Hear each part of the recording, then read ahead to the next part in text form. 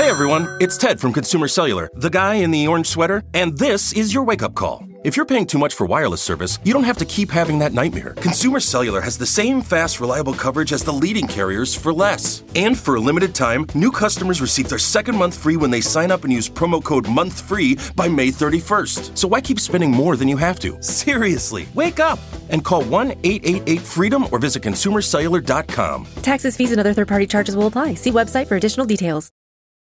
When you think of Russian President Vladimir Putin, you probably think of him riding horseback shirtless or presiding over a large military parade. Putin's public appearances are typically loud, highly choreographed displays of masculinity and strength, which is part of what made his announcement today so notable. Today, Putin announced that he will be running for president again. There was no pomp and circumstance, just this video of a clearly staged impromptu moment where soldiers asked Putin to run again, and he agreed. That quietly puts Putin on track to lead Russia until past the year 2030. Now, Putin has effectively ruled Russia since the year 2000, and there is almost no doubt that he will win this upcoming election. If you remember the last Russian election in 2018, Putin had his main competitor, opposition leader Alexei Navalny, barred from running. And he won that election with a truly unbelievable 76% of the vote. Putin has since put Navalny in prison, where he remains to this day.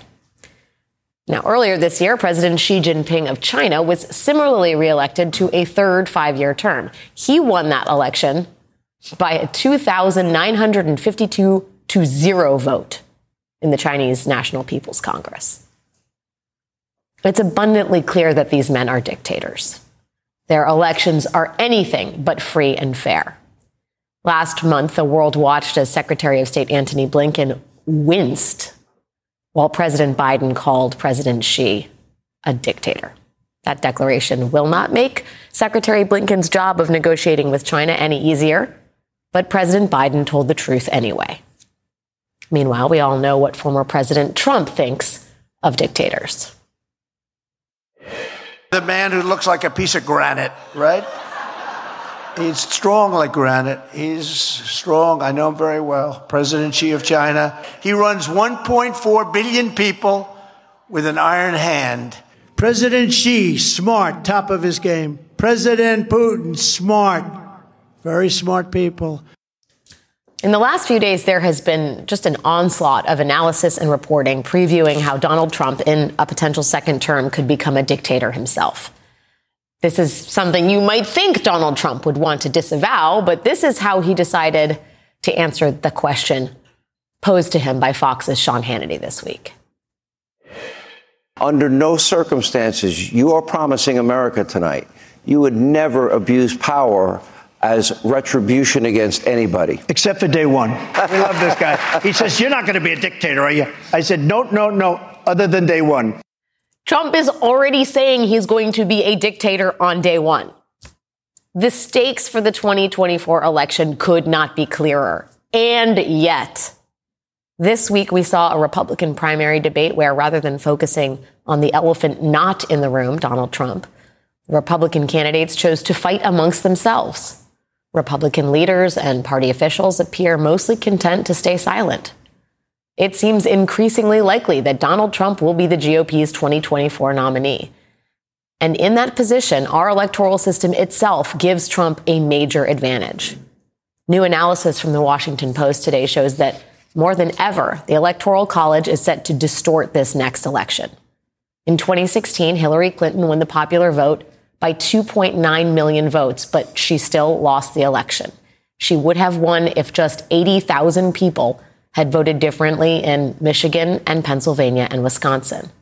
In 2020, about 45,000 votes in Georgia, Arizona, and Wisconsin could have changed the outcome of the entire race, even though Joe Biden won the popular vote by more than 7 million votes. This new analysis shows that compared to those races, the 2024 race will be even more lopsided. Red states are getting redder, blue states are getting bluer, and swing states are getting decidedly less purple. By the 2024 election, we may be at a point where only 18% of Americans live in a true battleground state. And the majority of the voters in those states are already decided. Democratic strategist Joe Trippi told the Washington Post that the 2024 election is going to come down to about 400,000 people in just 3 or 4 states. 400,000 people in a country of more than 330 million. Given how radically different these two potential presidential candidates are, what does it take to win among this outrageously small group of voters who still, even now, genuinely do not know who they are going to vote for? Joining me now are Jennifer Palmieri, co-host of How to Win 2024, the podcast, and former White House communications director for President Obama. That would be Jennifer Palmieri, and Michael Steele, one of the incoming co-hosts of The Weekend here on MSNBC, and of course, former RNC chair. Jen and Michael Steele, thank you so much for being here. Jennifer Palmieri, please explain to those of us who truly don't understand how anyone is undecided at this point in time. A lot of people have not thought about Donald Trump much since he became the former president of the United States. You know, we all live and breathe this, and you know, and feel really passionate about it. But I think, and there was a good Democracy Corps did which is run by some Democratic strategists, Stan Greenberg, James Carville. They did a poll where they showed even among voters who supported Joe Biden in 2020, having a retrospective, giving Trump a higher approval rating retrospectively than they give Joe Biden right now. So there is a lot of forgetting of amnesia, some might call it. Amnesia. And then I think also I have seen a lot of focus groups in polling where people doubt that Donald Trump is actually going to be the nominee. They're just not focused on it. They do remember that their 401ks were doing better pre-COVID. And they remember that the world seemed to be a little calmer pre-COVID in the Trump years. But they don't believe that Donald Trump is going to be the nominee. And they're forgetting what a threat that whole thing was like, and they're not yet reading the Atlantic's great series of articles about how Donald Trump's second term would end democracy. Yeah, Michael, so they're not reading the Atlantic, they're not reading the Washington Post, they're not reading the New York Times. I mean, all the publications all the big mainstream sort of flagship publications had pieces about the looming dictatorship of Donald Trump. It is not clearly resonating with Republicans, and it may not be resonating with independent voters. And I wonder what you think, if there is some magical way in which those in the media or those concerned about the future of our democracy can better communicate with people who are not keying into the potential autocracy on the horizon. It's going to be a challenge, Alex, to be honest, because very much to Jennifer's point, voters are, they're very particular about when they tune in. They've got other stuff going on. And she's right. We this close to it, are vexed by it and concerned. And we express that. And we are using words that actually, in some sense, sound foreign to a lot of voters out there. When you tell them this race is going to boil down to 400,000 people, in 3 or 4 states, you're like, what the hell are you talking about? I haven't voted yet. What are you talking about? So there is that part of it. So what you do is you pull the lens back, which is why I've always been very concerned about national polls a year out from a presidential election, sort of dictating the terms of engagement when voters aren't tuned in. They're not tuned in. So you got to pull the lens back and look at that data to get some sense of what are some of the threads that can be woven by the Biden administration and his political team that will connect dots for voters around the bigger question of democracy, and tie that specifically to those polls that are showing that people are genuinely concerned about their economies. They're genuinely concerned about the culture. Not that they are anti-gay or anti-lesbian and anti-trans or anti this, that, or other group, or they're concerned about CRT, what little they know about it. Not because they're anti-Black, but because they haven't focused on them. So when they're hearing this stuff, it is like, what are you talking about? And then they're having other people form the opinion for them. So it's important that the rest of us, all those media sources you mentioned, programs like yours and others, talk about it in terms that help people kind of bring them into the conversation, because they're not there yet. The economy that Michael Steele mentioned, you also allude to this in the 401k mention that we're hearing in focus groups. Chris Hayes has been amazing on this, exhausting himself, talking about the Biden economy and actually how good it is. Right. It is as if people forget that Donald Trump helped dive the country into a global pandemic. They do actually forget that. It's not as if they do. He was president in 2020. Right. I think that there's a feeling, if Democrats are feeling hopeless a little bit about, what looms in the foreground, there's a sense that issues like abortion, if the economy isn't resonating, then the performance of Democrats in midterms on social issues, like big important issues like abortion, could help the Biden candidacy and Democrats down ticket. Yeah, you have to do all of the things. So we have a year out. We have the most fragmented media environment any presidential candidate has faced in a century, certainly. So take advantage of that, because you can tell a lot of different stories to different audiences by using digital tools. So I think you have to, somebody I talked to last night to get advice on, well, I don't know, what do you think everyone should do?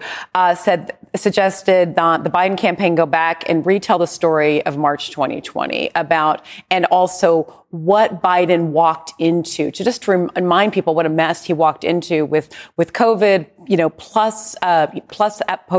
plus post Jan 6 riot, so that there's some context for how the economy is now, that people, you have to tell that part of the story to remind people how bad it was. It's like Biden when he said Osama bin Laden, this is Biden, right? Osama bin Laden is dead and General Motors is alive, right? There was just this is what happened. This is what you got. Here we are. Right. So you may have to tell that story. And I think that you have to prove that Biden's plan is working, even if people don't feel that prices are as low as now as they were when Trump was president. Although I think by the time we get to the election, that's 2 years, a year. It's like a year from now. Like I think people may have maybe feeling better about the economy, about prices at that point.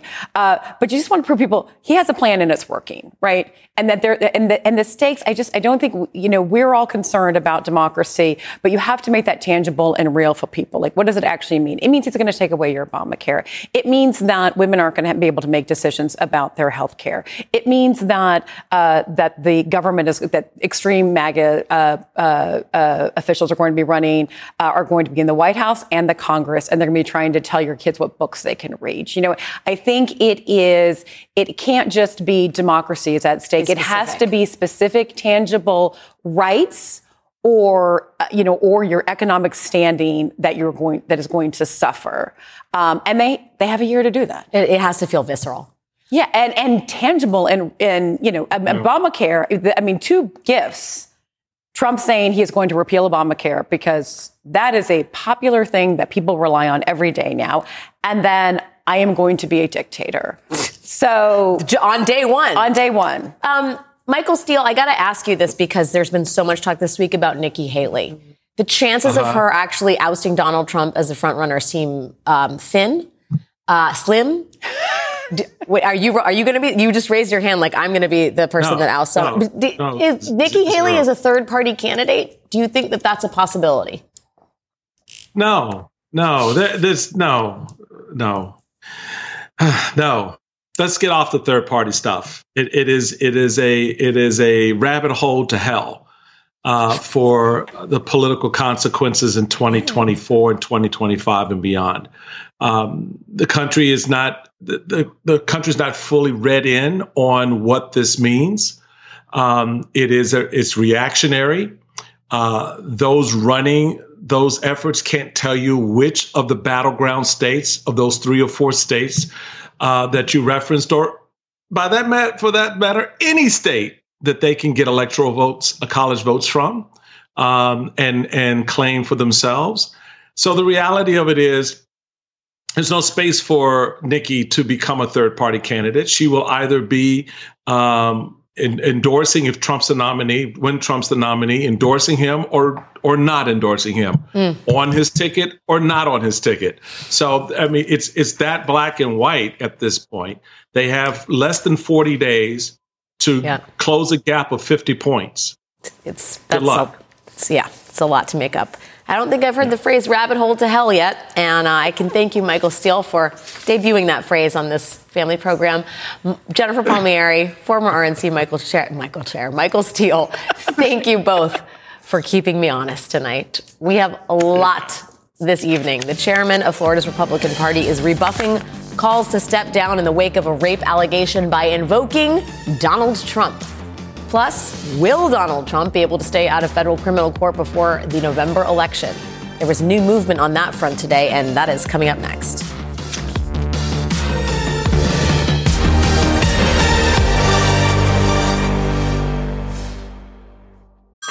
Hey everyone, it's Ted from Consumer Cellular, the guy in the orange sweater, and this is your wake-up call. If you're paying too much for wireless service, you don't have to keep having that nightmare. Consumer Cellular has the same fast, reliable coverage as the leading carriers for less. And for a limited time, new customers receive their second month free when they sign up and use promo code MONTHFREE by May 31st. So why keep spending more than you have to? Seriously, wake up and call 1-888-FREEDOM or visit consumercellular.com. Taxes, fees, and other third-party charges will apply. See website for additional details.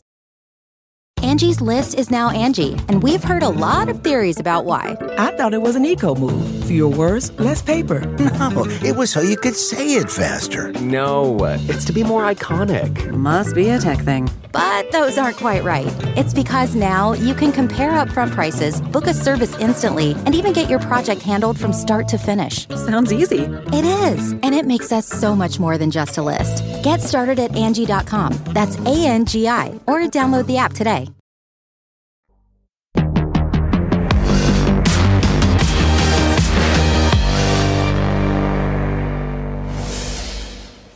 Right now, Donald Trump's court date in the federal 2020 election interference case is March 4th.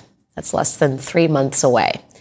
Now, Trump is doing his level best to delay this trial until after the presidential election in November at the earliest. And one of his main strategies to do that is by claiming presidential immunity, something that Judge Tanya Chutkan rejected in a ruling last week, but that Trump continues to appeal. The question now is, how long will this appeals process take? Can Trump weaponize it as a delay mechanism? Well, today it looks like the D.C. Circuit Court, which is handling Trump's appeal here, that looks like that court is not moving swiftly. The court is giving Trump until the day after Christmas, nearly 3 weeks from now, just to submit preliminary paperwork. And there is more paperwork before the judges can actually hear the case. So it's going to be at least January before the appeal is actually heard. Now, the appeals process doesn't stop the underlying case from moving forward.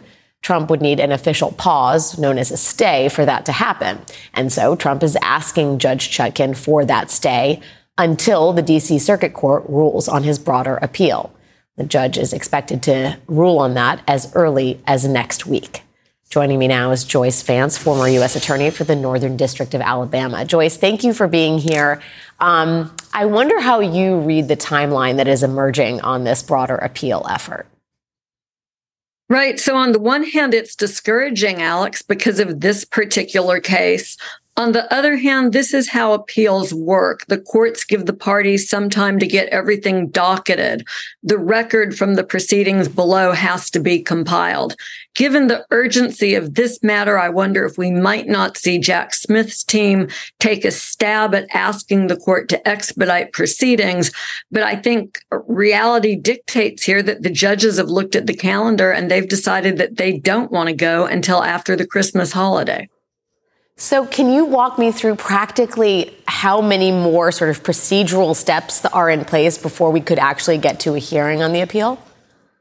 Right. So there will have to be a briefing schedule, and the court will order that. You know, with the gag order proceedings, they did it on an expedited basis. They gave the parties very limited time to file their briefs. The moving party will get to file their brief. The other side files a response, and then there's a reply. And there's always a period of at least several days between those Once all of the briefs are in, the court is free to set oral argument as quickly as it wishes to. But what has to happen before the parties can write their briefs is this formal step that appellate lawyers are used to, known as compiling the record. In this case, it's not extensive. They'll have to get transcripts from hearings in the court below. They'll have to get briefing papers. That's about it. It's not like a trial where that record can take quite a long time to compile. Okay, I'm not going to hold you to a timeline, but I do, for people who are hoping this is going to move quickly and not affect the ultimate trial date of March 4th, it sounds somewhat discouraging. I do wonder what you think about Trump's effort to get all of the sort of pretrial motions, the jury selection, all of that machinery stopped in place, asking for a stay on this. Do you think he has a case to be made here? Yeah. So this is going to be a little bit of a pitched battle, and the law is not entirely clear. Typically, litigants are entitled to a stay of any matters that are related to the appeal. And so the question will be whether or not Judge Chutkan can continue to take steps to move the case towards trial. Trump will say she can't, because if he wins on his immunity argument, then all of this has to go away. The government isn't entitled to try him. I think, on the other hand, in this case, there's a very legitimate argument to be made about the interest in the court system in seeing this move forward expeditiously. Trump won't be particularly prejudiced if she continues to rule on motions and takes preliminary steps towards selecting a jury. All of the evidence in this case has been discussed in public in the course of the January 6th committee hearings in the House. So it's a little bit of an undecided question for the appellate courts to consider. Joyce, how much of this court business do you think is going to end up at the Supreme Court? I mean, the request for the stay could end up there. The broader appeal effort could end up there. Even the gag order, we may not be done with that either. I mean, how much is the Roberts Court going to see of all of this, do you think? Yeah, the interesting question is whether the court will want to take these matters up, because they can, and we have seen them do this before. It comes to them as an appeal and they say, thanks, but no thanks. We're going to let the appellate court's decision stand. In essence, letting the D.C. Circuit decide these matters. And so lots of complicated sorts of inquiries here, including whether or not all of the Supreme Court justices will continue to sit on cases involving Donald Trump. We saw the first case where Justice Thomas stepped aside. That involved John Eastman, a Trump co-defendant in Georgia, who is one of Clarence Thomas's former law clerks. So that may have been just for that matter. But as these cases go up to the Supreme Court, Justice Thomas might step aside, leaving only 8 justices to decide the cases. And of course, with that comes the possibility of an even split. All sorts of complications, I think, is the banner headline here. And the question of whether things proceed quickly or not is largely going to be decided by the judge in the D.C. Court of Appeals who is willing to move the most slowly. In other words, if there's one judge who decides to take more time crafting or signing off on the opinion, that judge could conceivably slow the process down. Yeah, and we don't know which judges on the Circuit Court of Appeals are going to be assigned to this case. That is going to be highly determinative. Joyce Vance, always great to see you. Thank you for your wisdom tonight, Joyce. I appreciate it. Thanks. We have more ahead tonight, including an exclusive look at the front lines of the migrant crisis and how big cities are coping. But first, what about Trump? The embattled chair of Florida's Republican Party invokes the Trump defense against serious allegations of sexual battery. That is next.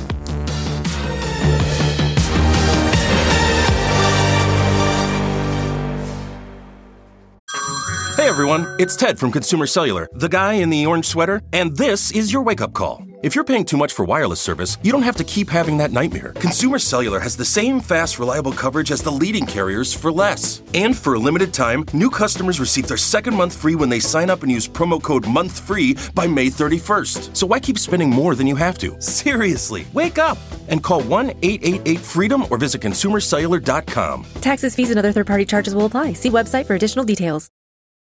Angie's List is now Angie, and we've heard a lot of theories about why. I thought it was an eco move. Fewer words, less paper. No, it was so you could say it faster. No, it's to be more iconic. Must be a tech thing. But those aren't quite right. It's because now you can compare upfront prices, book a service instantly, and even get your project handled from start to finish. Sounds easy. It is, and it makes us so much more than just a list. Get started at Angie.com. That's ANGI, or download the app today.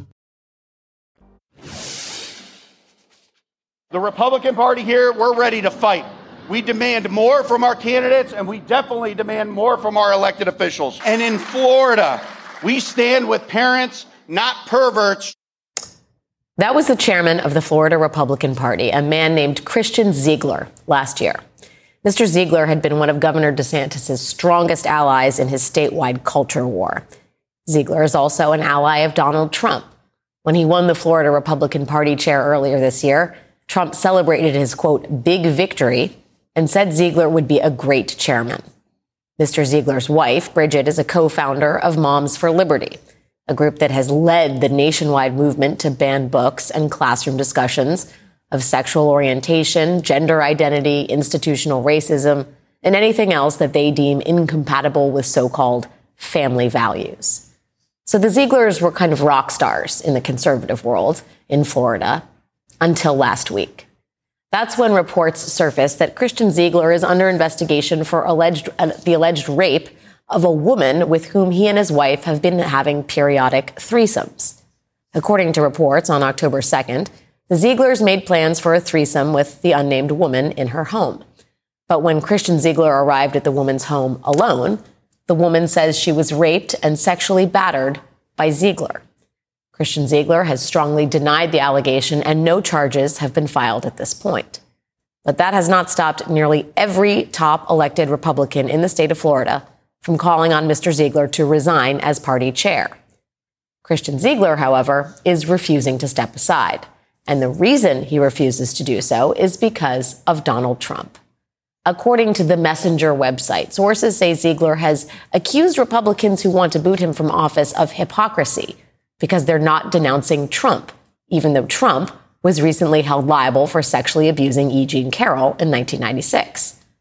According to one Florida Republican official, Ziegler said to him, "Oh, so you're a big Trump guy? You're a big Trump guy, but it's okay for Trump? You don't call on him to resign, but you want me to step down?" By way of a response to this logic, I guess, that same Republican official told Ziegler, Trump wasn't the president of the United States and accused of rape at the same time. He wasn't even in office. You were. And President Trump wasn't doing threesomes either. Apologies to anyone who is now trying to unsee that image. But this is the predicament that Republicans now face because of their undying loyalty to Donald Trump. Men accused of carrying out attacks against women have learned from the guy at the top that they can simply deny and obfuscate and bully their way into making everyone else just go along with them. And the problem Florida Republicans are now discovering isn't that Christian Ziegler has violated the values of his party. It is that Christian Ziegler is right at home in the modern day GOP. Still ahead tonight, our exclusive report from inside New York City's historic Roosevelt Hotel. Ground zero for the ongoing migrant crisis. That's next.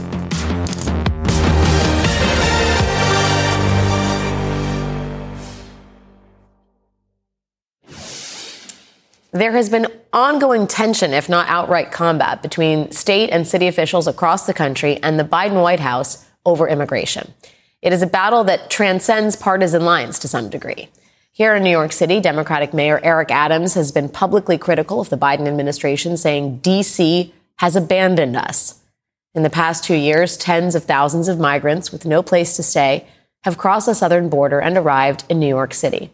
Some were sent by Republican governors, some aimed to land in New York, and others have arrived without knowing where they are. One thing remains true for all of them. New York is the only major city in the country required by the courts to provide shelter, food, and care to anyone who needs it. For more than a year on this show, we have been tracking the impact of this ongoing wave of migration. We have interviewed migrants from South America who fled their homes under dire circumstances, made death-defying trips across multiple borders, and arrived here, historically a city of immigrants. This fall, we checked in with officials to see how a city like New York is handling the impossible, providing aid and shelter without enough of either.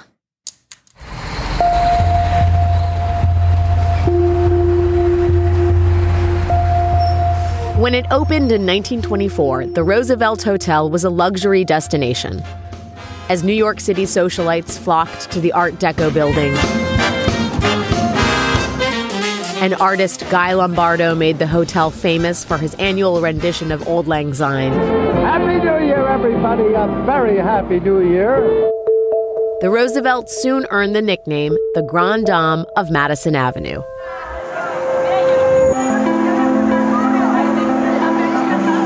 Today, a top New York City health official is calling it the new Ellis Island. Welcome to the New York City Asylum Seeker Arrival Center. Dr. Ted Long led New York City's response to the COVID-19 pandemic. That's it. Now, alongside New York City Immigration Commissioner Manny Castro, Long is dealing with a crisis of a different kind, finding shelter for more than 140,000 migrants who have arrived in New York City in the past year and a half. So what exactly is happening here? What is this area? So when people come into the arrival center, we immediately want to give you a place to sit, offer you a meal, make sure your kids are attended to. Then you come up here and this is where you register. Registration is what's your name and how big is your family, so that we know exactly how many families are here and how big the families are, so that as rooms become available in New York City, we know who can get placed there immediately.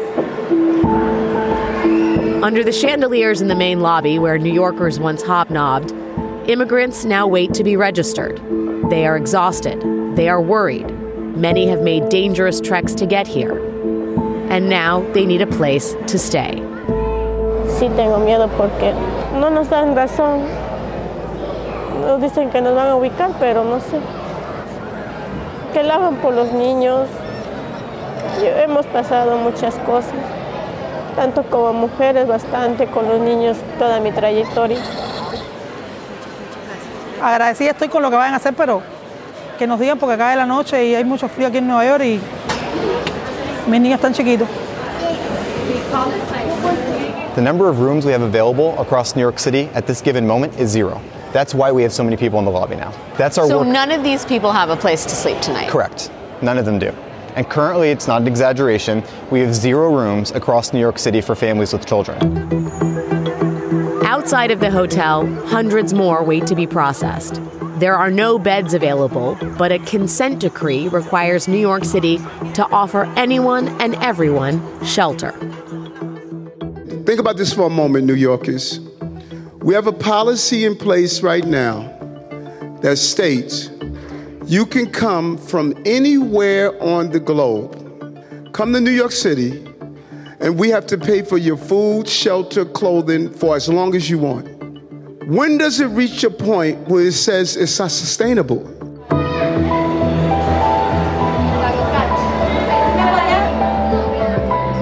How many a day are you getting? Last week there was a day where we got over 1,000 people. So we're seeing a surge, and that is just, to us, it's unsustainable because our city was not set up to manage a humanitarian crisis of this magnitude for this long. More than 2.4 million people have crossed the southern border in the past year. A recent spike brought on in part by the end of a COVID-era policy that turned back migrants at the border. Thousands of them are now in New York City. Joel Hernandez is one of them. Like millions of others, Hernandez left Venezuela to escape food scarcity and poverty. It took him almost 4 years to make it to the U.S., but when Hernandez finally arrived at the southern border last year, he had no idea he would end up in New York. A free bus ticket made the decision for him. Cuando yo estaba en el centro de detención, ellos me preguntaron que si yo tenía pasaje y realmente no tenía la cantidad de dinero para llegar acá, y ellos me llevaron a una fundación que es como una iglesia donde estaban mandando a diferentes lugares, Miami, Washington, D.C. y Nueva York. Y yo escogí Nueva York porque aquí era donde estaba mi hermano. Hernandez now works as a delivery driver in a city he barely knows. Cuando veníamos, lo único que sabíamos al respecto de eso era que era una ciudad santuaria donde los inmigrantes eran protegidos y no los podían deportar. Since the spring of 2022, Republican governors have been sending often unsuspecting migrants to liberal cities, using human beings as pawns to exact political revenge and hoping to provoke an anti-immigrant backlash. They put out policies self-proclaiming that they're sanctuary cities, and they love to promote these liberal ideologies until they have to actually live up and apply them. This past weekend, there was a night where between 11 p.m. and 7 a.m., we had 7 unannounced buses from Texas arrive overnight. Were those buses that were sent by the governor? Those are buses that were sent by the governor and the cities of Texas. Clearly, Texas wants to make a point, but what are we to do? Let people sleep in the street? You don't want them in our country. This has been a live issue on the presidential campaign trail, where Donald Trump has been stoking anti-immigrant fear for political profit. We know they're terrorists. It is a very sad thing for our country.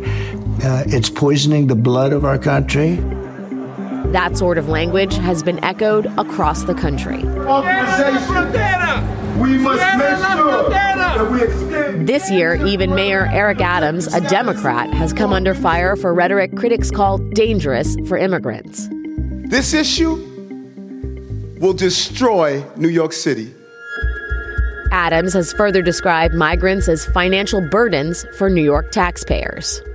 If I raise your taxes because anyone on the globe that wants to come to New York City can stay here forever, and the federal government is saying it's on our tab, listen, idealism collides with realism all the time.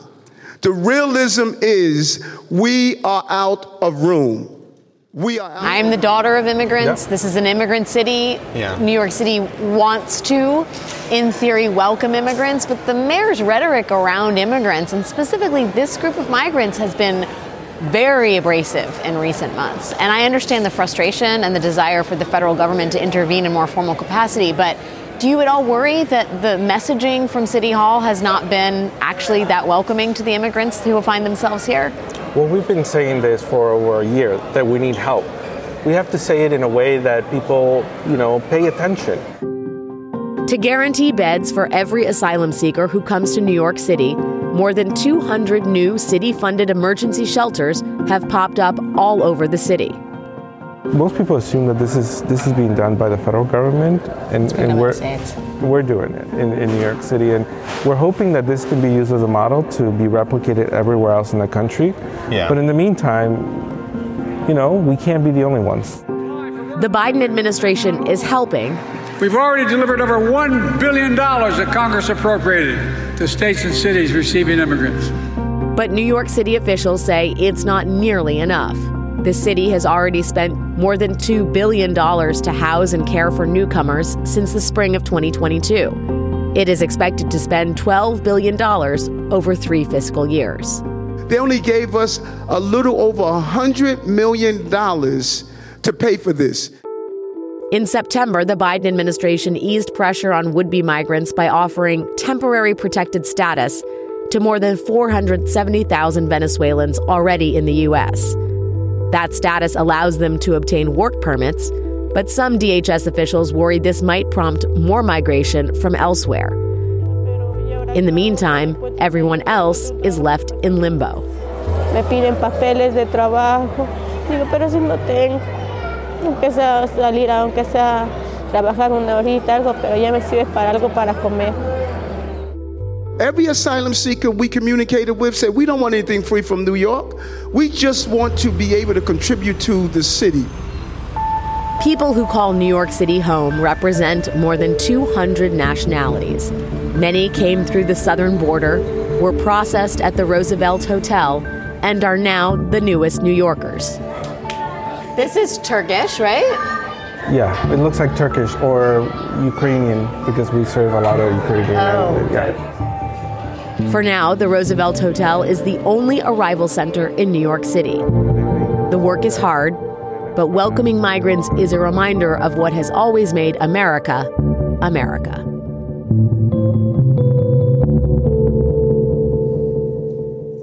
Coming up next, we will talk to national immigration reporter Caitlin Dickerson of The Atlantic about the Republican efforts to turn the quandary of mass migration into a political tinderbox. That's next.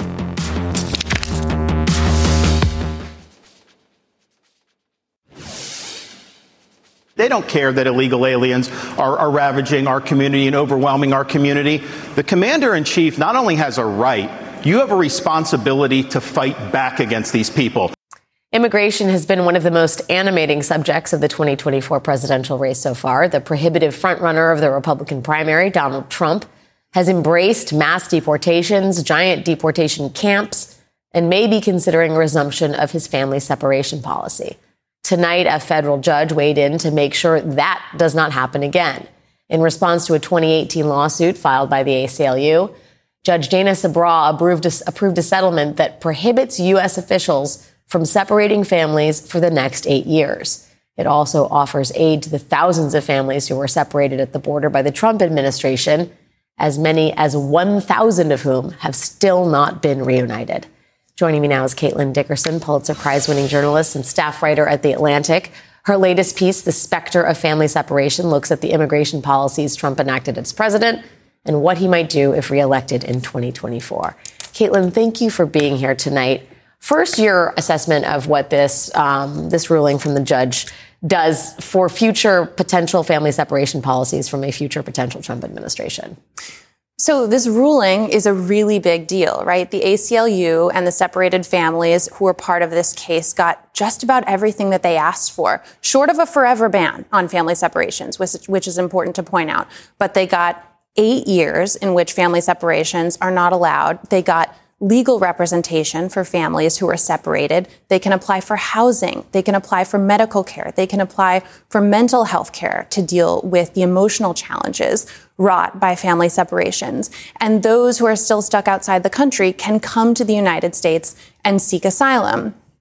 But yes, you cannot make separated families whole through these measures or any other. I mean, I'm somebody whose job is words, and I actually find it hard to articulate the depth and the sort of jaggedness of the wound that family separation has caused. I've watched people in interviews in front of me have PTSD flashbacks. You know, their voice changes, the expression on their face, they almost become a different person. They sort of leave the room entirely.